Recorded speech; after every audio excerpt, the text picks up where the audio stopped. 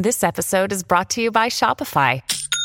Forget the frustration of picking commerce platforms when you switch your business to Shopify, the global commerce platform that supercharges your selling wherever you sell. With Shopify, you'll harness the same intuitive features, trusted apps, and powerful analytics used by the world's leading brands. Sign up today for your $1 per month trial period at shopify.com/tech, all lowercase. That's shopify.com/tech.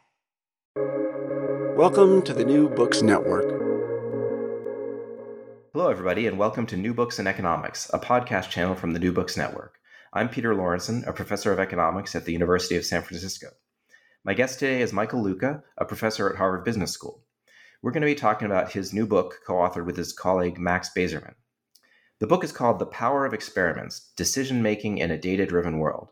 It's an accessible introduction to the topic of how social science experiments are being used more and more, both for business and for improving public policy. So I'm a big fan of this book. I'm so much of a fan that I actually bought a copy for all the incoming students in our master's program in applied economics to sort of get them excited about how these techniques can be applied in the real world. It's very accessible. It's not getting into the technical detail. It's just introduction to see, all the different ways that experimentation can and has been used in a wide variety of contexts. So Mike, thanks so much for coming on the show. Thanks, Peter, for having me. So why don't we start with just the big picture? I mean, every school kid learns about experiments in their grade school science classes. And your book's not about calculating confidence intervals and doing the statistics. So what's the value of your book? What's the contribution there? Yeah, so it's a good question. Maybe I'll start with a little bit of background on the book. So basically, Max and I have been teaching a course where we were working with students to design and implement behavioral experiments. And during teaching it, we really started thinking about the evolving role that experiments have come to play in recent decades. We've, of course, all been taught about experiments. We've all sort of heard about the scientific method. But the evolution that we saw is that experiments have now come to play quite a different role, which is not just an esoteric role among researchers to learn something for their next paper, but by companies, by governments, by NGOs, looking to solve problems that they're struggling with. So the thing we were interested in is what is the role of experiments in helping to guide managerial decisions? So why haven't people been doing this all along? I mean, we know, if we have a new medicine, then we want to roll, or vaccine or whatever, we know that we want to roll that out and do an experiment. Why haven't people been doing this in businesses or in public policy? Yeah, so vaccines and medicine is an interesting area where there have been corners of the world where there's been lots of experimentation for decades now.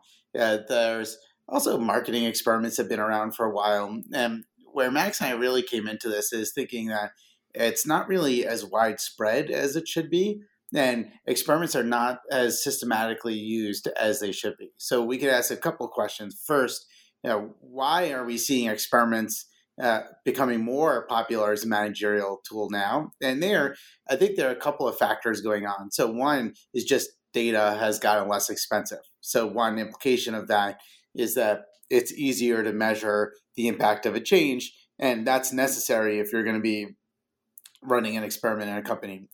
Two, randomization has also become easier. So if you think about some of the early adopters of experiments, we could think about medicine. You have a clear outcome. You could randomize people into different treatments. We also have tech, where it's relatively easy to change the design of a page and show people two different versions of it. So areas where randomization costs has come down. And the third factor that we've been thinking about is there's been an increasing recognition of the flaws in human decision-making, kind of the biases we make when making decisions. And I think it's easy to be overconfident thinking you know what works. And I think we've realized that in many cases, it's hard to predict what's going to be effective. You can think about all the work on forecasting and becoming a super forecaster. And to us, experiments is just one piece of the puzzle. So one extra way that you as a decision maker could help to get confidence in understanding what the right decision is in a situation. And the last thing I'd say on factors that have led to the rise of experiments is that we've seen lots of high profile case studies of experiments that have come about where that's kind of nudged an industry or nudged a company to start using experiments at a bigger scale. So maybe I could give you an example or two of that. Yeah, I think that'd be great to hear about where this got started. One of the contexts that we talk about early in the book is the UK Behavioral Insights team, right? So this is an organization that started on a shoestring budget back in 2010. Essentially, think about this as a handful of people who had read Nudge. So David Halpern, Owen Service were some of the early players in the space. They had read Thaler and Sunstein's work. I thought, okay, this is interesting. We want to bring this into government, and started thinking about how to bring behavioral insights into the tax department and other areas of UK government. And one of the things they did is they realized that tax letters go out to a lot of people. Lots of people pay their taxes behind. And the letters are intended to increase back tax collection. So they realized that by taking a little bit of behavioral economics, they could think about different letters and different texts that might lead to different payment rates. So they added a single line to a letter that leveraged what economists would think about as social norms, or psychologists would think about as social norms. And what they did is they essentially took the existing letter and layered on an extra sentence that said, by now, X% of people have already paid their back taxes. And what they found is that one change, when they experimentally tested it, was worth tens of millions of pounds of tax dollars being brought forward. So there were a couple of lessons that they took from this. So one is that this tax letter had been going on for a while, and that was a missed opportunity to use some data to make a better decision. Two, they realized that there really is value of bringing a little bit of behavioral economics into government and policy settings. And three, what they realized is beyond the use of behavioral economics, that you could really bring these types of experiments into policy decisions at a much larger scale than they have been used. So one of the pieces of the fallout of that experiment is that lots of other governments started testing tax letters. And in fact, within UK tax department, they now have a team of dozens of people that are dedicated to using behavioral economics and experiments to try to better design the process of tax collection. So I definitely see why this is new to economics, because a lot of our basic models, you can convey information, a lot of our models have no information. People just optimally choose, based on preferences and all that stuff. And then in the fancier models, there's information where you learn something. But yeah, our sort of core stuff that we used to teach and use for our own theorizing was all fully rational. So no one ever forgot something or was, like adding an extra line to a letter, wouldn't be expected to be impactful. But then on the other hand, I mean, as you mentioned, like marketers must have been doing these experiments forever. I mean, if you tell a marketer like, hey, change your ad copy and it could matter, isn't this like just kind of their bread and butter? Like, oh, finally the economists are waking up to the obvious. Yeah, so at some level, you might say that we're economists more wed to, say, neoclassical models than other people might have been. Potentially, and for sure, there are areas where economics held different assumptions than other fields, but I would push back a little bit on this because let me give another example of an organization that woke up to a major blind spot where a little bit of data went a long way, which would be eBay. Now, let's think about eBay. eBay, you could think about as, it's a tech firm. It's a large company. They have lots of data. They had data savvy people. They had all the ingredients that would have made it feel obvious to use experiments to test a broad set of things. And for sure, they had been using experiments to test different platform designs for a while. But there was a particular analysis they were doing that related to their marketing campaigns where they had a giant blind spot. In fact, we have a chapter in the book on this called eBay's $50 million blind spot or something along those lines, kind of highlighting this mistake that they had made. So eBay had been advertising on Google and Bing and other search engines and social media platforms, trying to get people to come to eBay. And in the early 20-teens, I want to say around 2013 or so, they had looked at an internal analysis. They got in external consultants and tried to understand what's the return to ads for eBay. Like, is it a good investment that they're spending a bunch of money on Google ads and Bing ads? the analysis they did a couple of things. It was observational data, and you could imagine just kind of looking at people who saw ads for eBay versus people who didn't, and see what's the likelihood of them converting. And that gives you some sense of what a return might be. But that's not particularly satisfactory because of selection bias and the obvious kind of things that would go wrong in non-experimental data. You could push a little bit further. And in fact, the consultants that had come in had pushed in this direction. You could do something like let's see areas where there's lots of ads being shown at times when lots of ads are being shown. See how many people are coming to eBay then relative to areas where fewer eBay ads are being shown at the time. So just to be concrete, you can imagine you're in San Francisco, I'm in Boston. In times when eBay advertising seems to be heavy in San Francisco, do you see more people buy eBay stuff through eBay in San Francisco relative to Boston? So that's the flavor of the analysis they were doing. And if you looked at it that way, it looked like there's about a 1,600% return to the ads that they were purchasing on platforms like Google and Bing. But a team of economists had come in, including Steve Tadalis, Tom Blake, Chris Nosko, and said, well, that does something to get the endogeneity and to help sort of get a causal estimate of eBay ads, but we're not totally convinced. The reason you might not be totally convinced is because ads are extremely targeted. So the ads are being shown to precisely the people that they think are likely to engage with eBay at exactly the time when you think they might be tempted to engage. So they pushed, and the finance group within eBay agreed that they should do more to experimentally test some of the ads that they were doing. So they started with some natural experiments where they looked at a time where Bing ads were shut off, and it looked like ads might not have been doing as much as they thought. And then they ran some more intentional, like some pure RCTs, where they would turn off ads in some markets but not other markets. And to a first approximation, they saw that the selection bias was so severe that the ads are basically wasted, that it was misleading even when you did this more careful, non-experimental version, and that there was very little returns to the ads that they were running. In fact, they were largely wasting the $50 million. So you're saying, is marketing ahead of economics, or marketing is practice ahead of research, you might say? And is everybody already using experiments where they need to use experiments?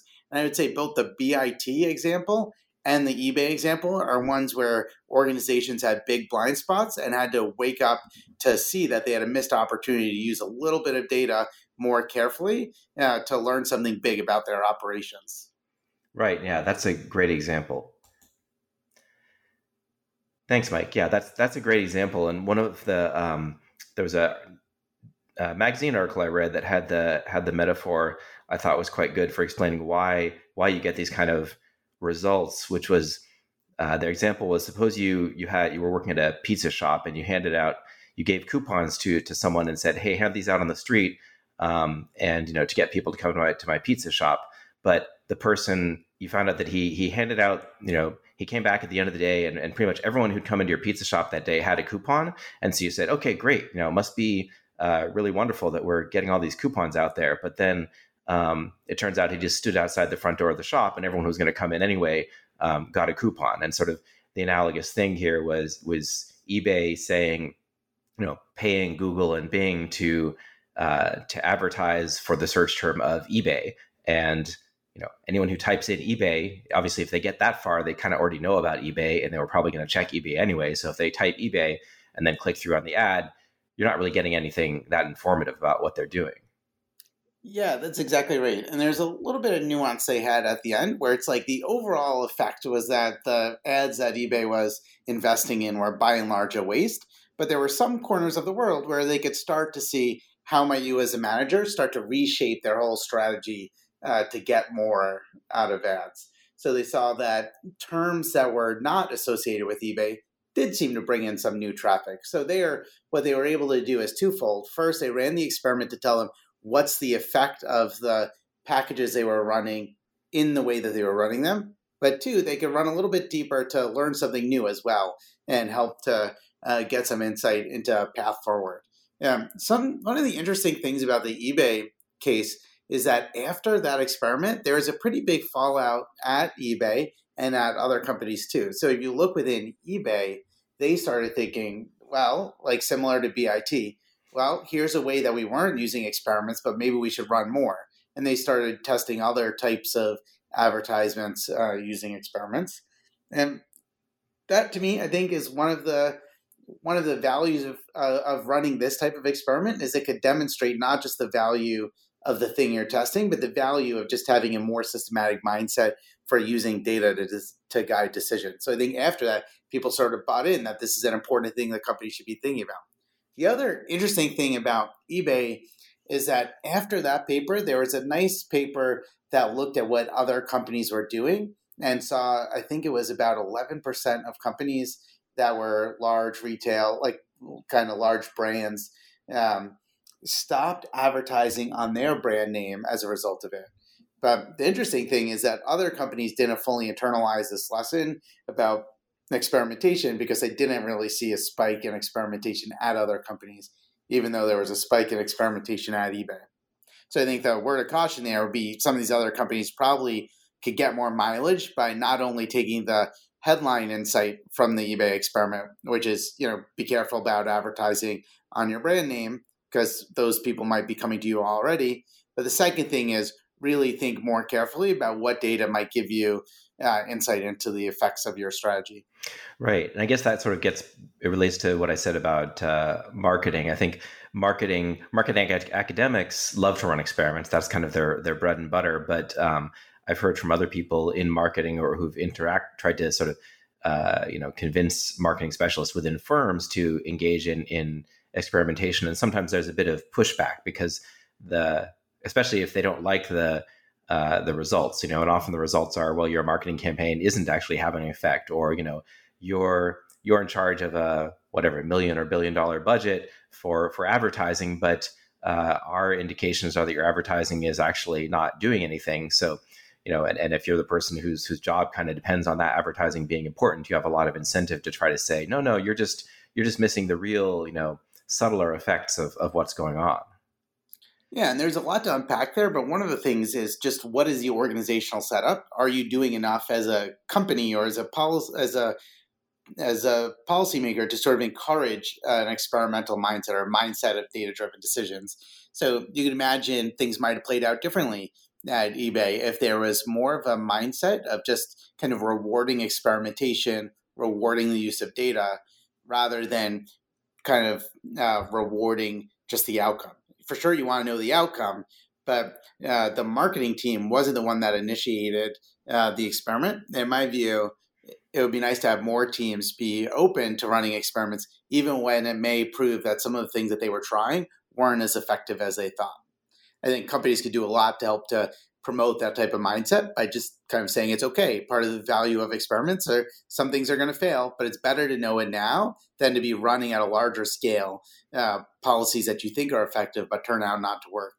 Right. So that would certainly. So I guess this kind of turf wars, or someone who in any kind of organization, if there's a person who's invested in a particular approach being perceived as successful or as the right approach, that's gonna be one barrier to getting experiments implemented. But of course, they're not, on the face of it, they're not going to object by saying, no, we don't want this information, that, or maybe they might just kind of, barrel through and say, well, I know I'm right, and why waste time checking that I'm wrong? But what are the other reasons that aside from defensiveness, sort of the legitimate and not so legitimate reasons why organizations might be resistant to running experiments, or what kind of excuses do you have to deal with when bringing these in?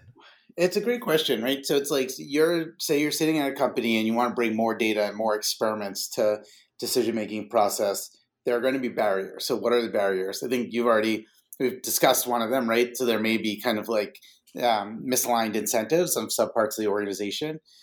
Some of it, some of the real issues that come up is just what's the cost of running this? What's the feasibility of running an experiment? Is there data that we could get that's going to meaningfully measure the outcomes that we're interested in? So there's lots of settings where you'd like to run an experiment, but where the thing that you're measuring is so imperfect that it may just not be worth running an experiment at all. There's other surmountable things. So some people sort of have this intuition that experiments are too costly to run or too complicated to run or too unfair to run. And that, I think, in some cases is not the case. I have an article, and we discuss this in the book as well, where we think about, like, are those real barriers? And then what we think about is it's a form of a natural experiment, but where you think of them as almost incidental experiments, places where companies or schools or governments ran experiments where they weren't really looking to run an experiment. They were looking to do something precisely because it was simple or because it was fair. And I'll give a couple of examples of this. There's a nice paper that looks at Dartmouth roommate matching. And you could think about, like, people coming to college and having to figure out who's going to be their freshman year roommate. And there's lots of ways you could assign roommates. You can imagine doing an extensive interviewing process. That sort of seems complicated to do. There's only so much kind of systematic matching you could do. You can imagine auctioning off rooms and just having the highest bidder get the nicest room and go down the line. That may seem a little bit unfair, though there are. I think only an economist would imagine that, but yeah. Right. Yeah, exactly. You could imagine other versions of this, but one common setup is just to kind of do a little bit of matching and then do random assignment of who your roommate's going to be. Now, they did this. It wasn't designed to be an experiment, but it had this element of randomization that essentially turns it into an experiment precisely because it was viewed as simple and a fair thing to do. And people ended up being able to use that experiment to learn about what the impact of a roommate is. So Bruce Sacerdote has some nice work on this, showing that somebody who joins a fraternity is more likely to have their roommate is also more likely to join a fraternity. So kind of looking at what the spillovers are between roommates. And it was a random assignment that allowed them to learn that. But the other insight of that is the fact that there was that random assignment. It sort of points to the fact that sometimes randomizing could be a simple, easy thing to do. Another example of this is Asim Khwaja and collaborators have a paper looking at the impact of visits to Mecca, right? So doing a pilgrimage. And in that situation, they were using a visa lottery. And a visa lottery is an interesting example because why have a lottery? Again, you could do the same versions of, interview people, try to figure out who most wants to do this. You could imagine kind of auctioning off the visas to the highest bidder. But instead, they said, we want a fair process that's easy for us to implement. And I believe it was Pakistan that they were looking at, where they use the lottery winners and losers to see how doing a pilgrimage to Mecca affected people's beliefs and attitudes. And it was cool, both because they got to learn from that, which was essentially an experiment, but also it was the same insight that, like, randomizing really wasn't wasn't the barrier or wasn't the burden that it's sometimes set up to be. It actually was like the simplest thing. And the third example I'll give of a similar setup was Nick Bloom and collaborators when they had this paper on C-Trip, like a Chinese travel agent, where, again, they had a lottery process for deciding who could work remotely. And it was a pretty easy way to set up an experiment. They just said, we're going to have a lottery, we're going to be randomizing, and it could be very informative. So I think that, like, one of the barriers when thinking about experiments as being too costly, too complicated, or too unfair, I think there may be settings where that's true, but there's also lots of settings where experiments could be a fair way and an easy way and a low-cost way to allocate things when there are capacity constraints. Although in that case, the experiments or the lottery, the reason there was a lottery is more like, because they wanted that out of fairness, I guess.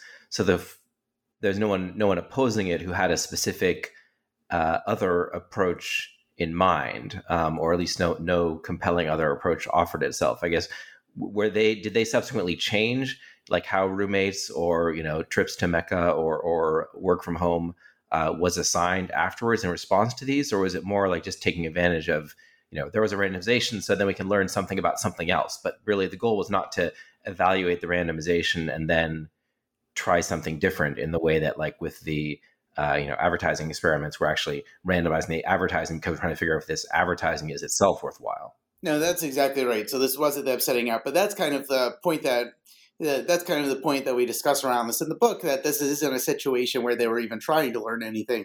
It's just that sometimes randomizing turns out to be an easy way to do stuff. So now, more kind of, we take that as a lesson that it doesn't have to be a complicated burden always to run experiments.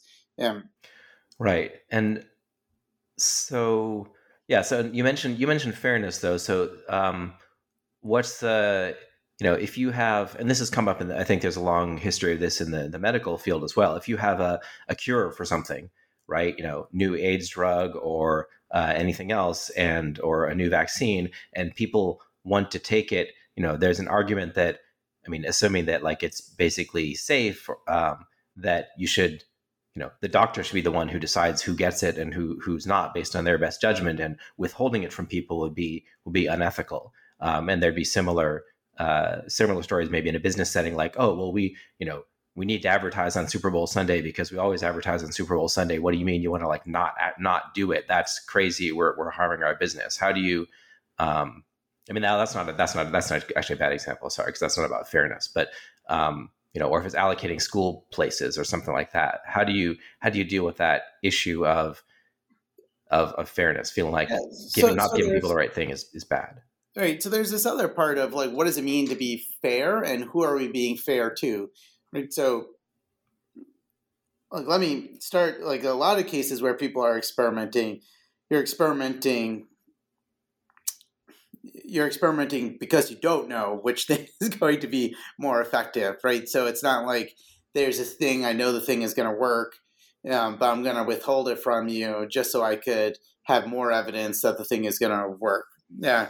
Then now, at some point, for sure, like, you've got a hypothesis that you think something might work, and you could argue that shouldn't you just roll it out to everybody? There, you can think about what's the cost of the experiment and what's the benefit of the experiment. And the benefit is that it's going to give you more certainty to know what's going to work going forward. And the cost is that you're going to be withholding it on some set of people now. Now, I could give like a two-stage version of this that comes from an interesting new paper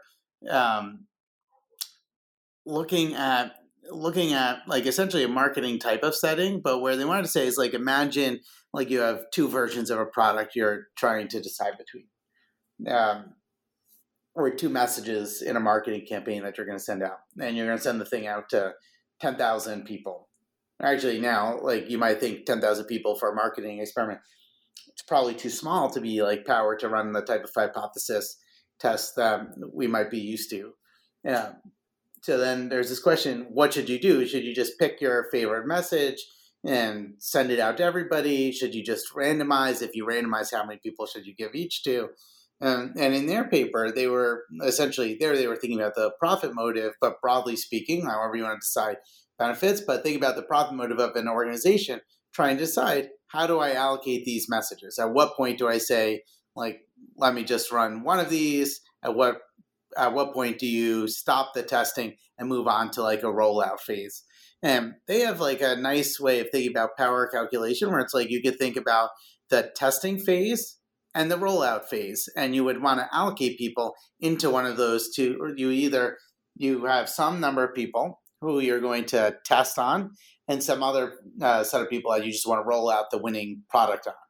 And there, they actually, essentially what that gets you to is a simplified version of a bandit problem, where you would run smaller scale experiments that give you enough signal to go on to get to what, at least kind of, if you buy into all the assumptions, would be the profit maximizing way to experiment versus roll out the thing that the data suggests is better.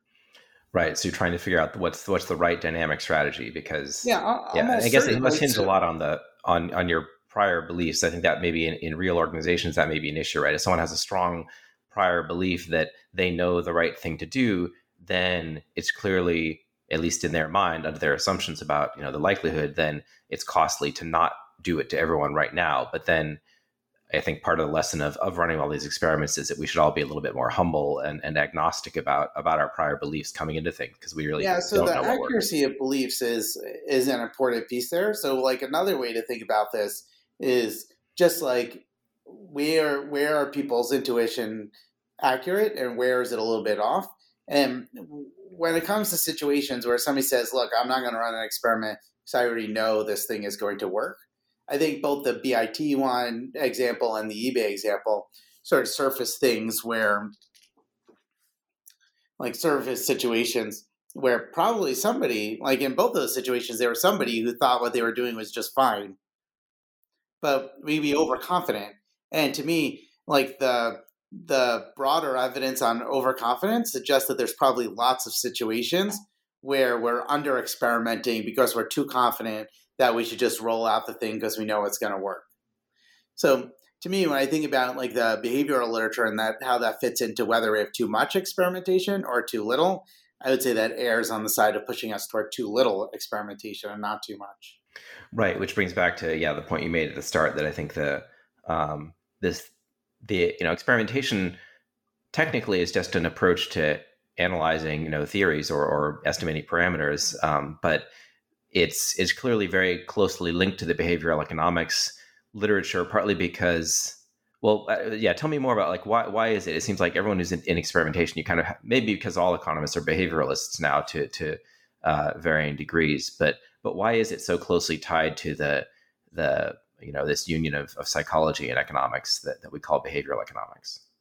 And I would say like just to add on to that and to put a little bit of extra nuance in that, I don't think it's kind of exclusively behavioral experiments that are sort of making their way into practice. I think kind of behavioral experiments have been important in areas of experimentation, in part because if we think about the types of behavioral policy experiments that have taken off, there are now hundreds of people working at BIT. There are many groups that look like the UK Behavioral Insights team that are all running experiments. So I think the fact that so I think on the one hand, like rolling out different versions of messaging, once we sort of know that it's hard to, that there are flaws in decision making, that experiments can help to sort of uncover them and improve the design of like a message or an intervention going out. So that's like one piece of it. The second there is it's been plugged into settings that are ripe for experimentation. So if you think about BIT, that's a setting where like tax letters and making sure that people take like vaccine uptake is another example, right? Where there's just lots of behavioral interventions, but lots of measurable outcomes, large samples, like settings that are ripe for experimentation. So that's like one piece of it. The other piece of it is why is it linked on the experimenter side is that it's our flaws in intuition that may be making us under experiment relative to what we should be. So I think kind of recognizing these flaws could help to could help to see the case for where and when you would want more experimentation. I would come back to this ethics question again, like because I think the other analog from the medical literature to business experiments or social science experiments is, yeah, you are holding out something that you think may be better from some people. But by experimenting, you're learning something so that you could roll out the better option to a much larger set of people. So it's tricky to sort of think of a world where the optimal policy decision is really to say, like, let's lose all of that information and not pilot this on anybody. Right. Yeah. Unless you've got great confidence that you have the one solution, but usually that great confidence, as you said, is misplaced. Yeah, no, that makes a lot of sense in terms of the behavioral connection. So another you mentioned ethics, another ethics related incident that you talk about was this experiment by Facebook that got a lot of press. Can you talk us through that? Like why was that controversial, and what are your views on that? So it's interesting. Like in the tech sector, there are many, many, many experiments that are being run at any time, right? So like you could think about over 10,000 experiments being run per year at a company like Google. Like experiments are run at similar scales at Amazon and at Facebook and Airbnb and Uber are all running lots and lots and lots and lots of experiments. So now, what happened in the case of Facebook? Now, this is going back a few years. They have run an experiment where they varied the messages that were being shown to people.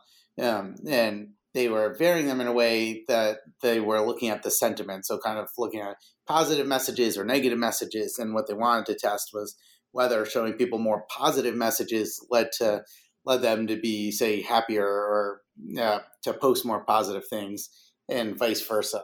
And it got a lot of backlash when it became public. It became public because they wrote a paper on this that was then published, I think, in PNAS a few years back. And it's an interesting experiment. So you think, like, was it ethical to run that experiment? Something I would say here is that if an arm of an experiment is unethical, you might think the experiment is unethical, right? So if you don't think that Facebook should be showing negative posts, then are you really objecting to the experiment that's varying it, or are you objecting to the fact that Facebook was showing negative posts, which then could lead to negative outcomes? Mm-hmm.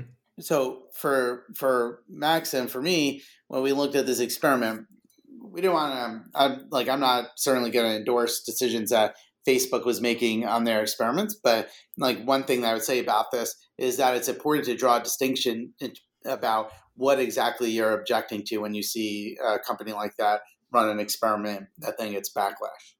Yeah, and in that case, I think some of the backlash was just, people wondering, why should Facebook be tracking emotions? Why do they have all this data? Like kind of broader questions about Facebook rather than questions about the experiment, even though it's the experiment that was the thing that led to the backlash. Like headlines like Facebook is experimenting with your emotions.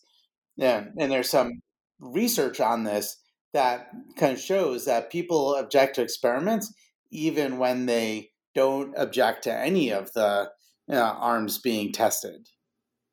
So I think kind of one part of what's going on is just there's a certain base level of experiment aversion where people just don't like the idea of experiments being run.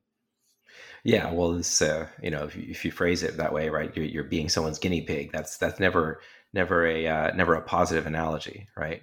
Right. Except now let's think about what the alternative options are for a company, right? So let's step out of the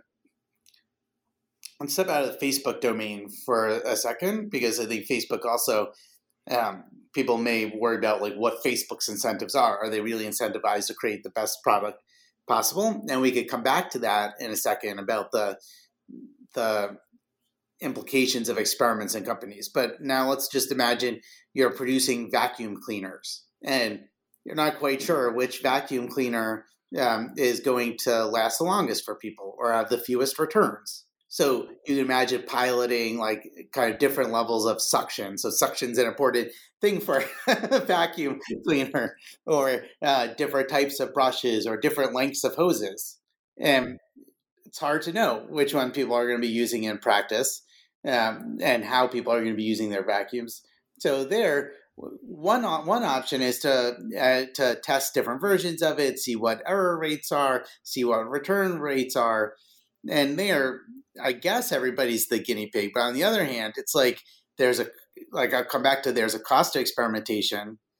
There's a benefit to experimentation, which allows a company to innovate and converge on what the best version of a vacuum cleaner they could produce is. And it seems to be like a socially valuable use of experimentation there. On the flip side, you can imagine a situation where you feel a company doesn't have the incentives to help people. So imagine pricing experiments where a company is running lots of experiments to try to figure out how much they could get away with charging people in the profit maximizing level of prices. And that may make you more uncomfortable because now the company is getting more sophisticated about extracting rent rather than creating value. So part of the thing here is experiments are helping companies to get smarter. And that's a good thing when they're using that information to help customers. But you may think it's a worrying thing when they're using experiments to get smarter about ways to capture value or ways that you think are not going to be helpful for customers. Right. Yeah. It's sort of knowledge is power. And so if the corporations have more knowledge, sometimes, of course, the beauty of capitalism, and sometimes their knowledge will be used to, give people better products, make people happier. But yeah, sometimes it may just be used to make more money for them, possibly at the expense of consumers. And that's more worrisome.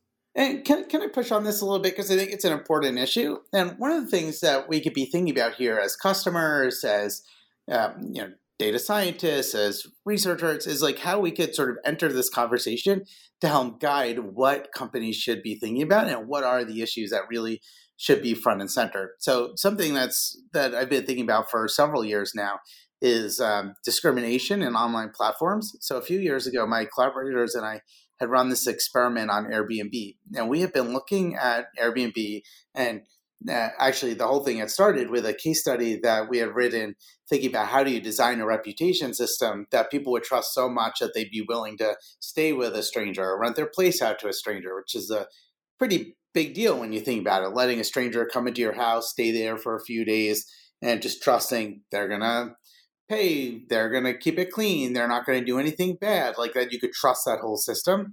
And in that process, one of the things we noticed is that one way that Airbnb was building trust is they were showing these profiles of users where you would see the picture and see the name. And in fact, to help build trust among hosts, they would say you could look at the picture, look at the name, and then decide whether or not to accept the guest. So my collaborators and I ran an experiment where we varied the name of the guest and found that names that were statistically more likely to be African American were also rejected at a much higher rate. So guests with distinctively African American names were rejected about 16% more often than guests with white names. Now, there's a lot to unpack here. There are policy implications and policy discussions, like attorney general's offices were engaged in discussions. HUD was engaged in discussions. Companies were engaged in discussions, trying to figure out how do you move forward. But one of the things that I've been reflecting on recently is that Airbnb had already been running lots of experiments. They were already a data-driven company. But I think what this helped to do is surface a blind spot in their data strategy. They were focused on kind of short-run conversions or the easy to access data that's easy for a company to look at and measure and call a success.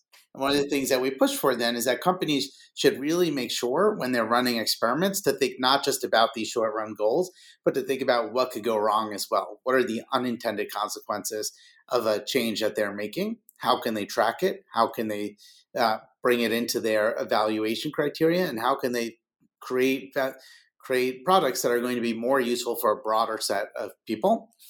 And what we want to say is that, you should be thinking about not just how efficient or what the short run transactions are, but how inclusive is the ecosystem you're creating. And in response to that, Airbnb ended up creating a data science team focused on reducing discrimination. Now they and Uber and lots of other companies have started to adopt pieces of this toolkit of thinking about how do you measure discrimination in a platform? And how do you bring that a little bit closer to decision making to help reduce bias in the platform? So it's not, I guess, kind of circling back to the initial question, it's not just, do you use data or not use data? Is this good or bad? It's more, how can we have an open conversation about what data we care about, what metrics we care about, and what the company values, and how those company values could trickle back to the data they're measuring, and then use that to guide decisions and discussions around data. Right. So, yeah, I mean, just as with companies in general, right, the shifting from just a narrow focus on short-term revenue or profits to thinking more holistically and also long-term about, what kind of company do we want to be, which, ultimately does circle back to profits because it's going to affect how customers and, feel about you, and also, even your own employees, right? They want you to still be, motivated by don't be evil and make a lot of money, but like they want you to not be evil and be part of the non-evil organization versus just, the amoral conglomerate. So using data, so it sounds like it just needs to be more, there is some progress, but needs to be more progress in that being kind of that mindset, broader mindset being integrated into the data science world as well. Yeah, so there's like a beautiful article by Rob Kaplan and David Norton from like 1992. So this is an old article that they call the balanced scorecard, like in this sort of introduces, right? So this notion that executives need to be tracking kind of a broader set of things. And that article, I remember, starts off with this line, like, what you measure is what you get, right? So this adage that it's like you're measuring the thing and that's what everything is going to be moving toward. That's like your compass. And I think that's particularly true in the digital age, even though they sort of this article predated like the scaled use of experiments in the tech sector and in governments that we're starting to see now. But I think the insight is quite pertinent. And I think it's a common mistake that companies make, because I think the tempting thing to do is to say, all right, what data do we have? People clicking on this thing, short run conversions. And for all the reasons that you were saying before, there's also pressure to say, we want to just figure out which thing is gonna help move traffic and just converge on that. And we want to do it quickly. So lots of short run experiments with narrow metrics.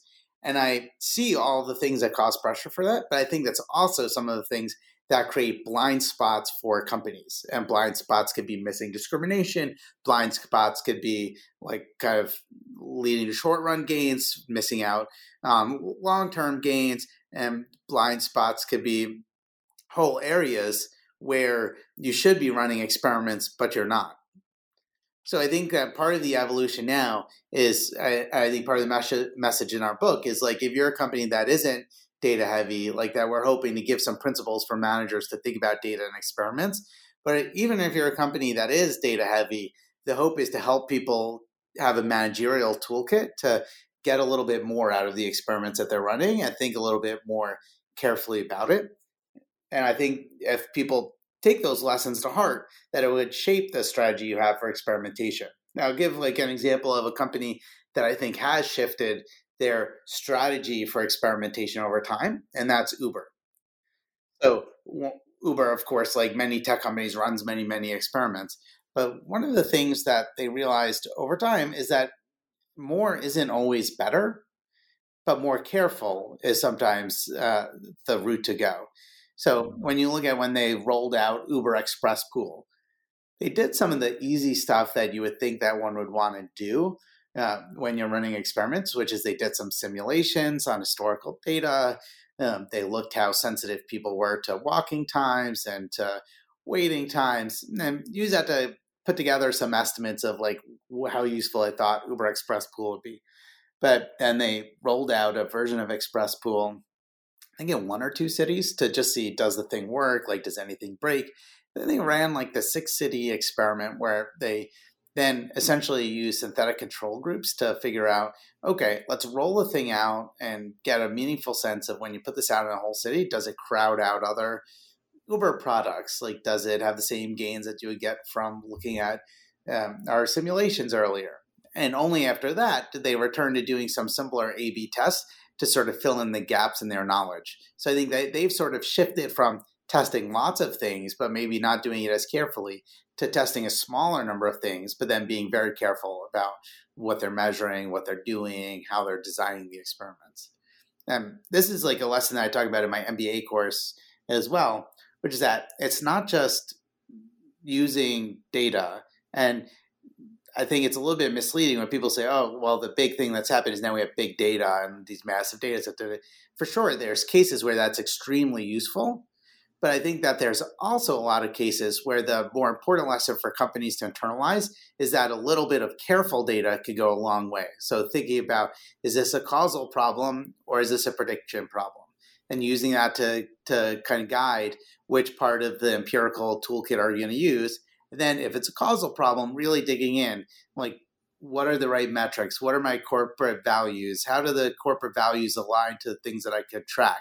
Everything I'm tracking is just a proxy. Are they meaningful proxies? Have I cross-validated them?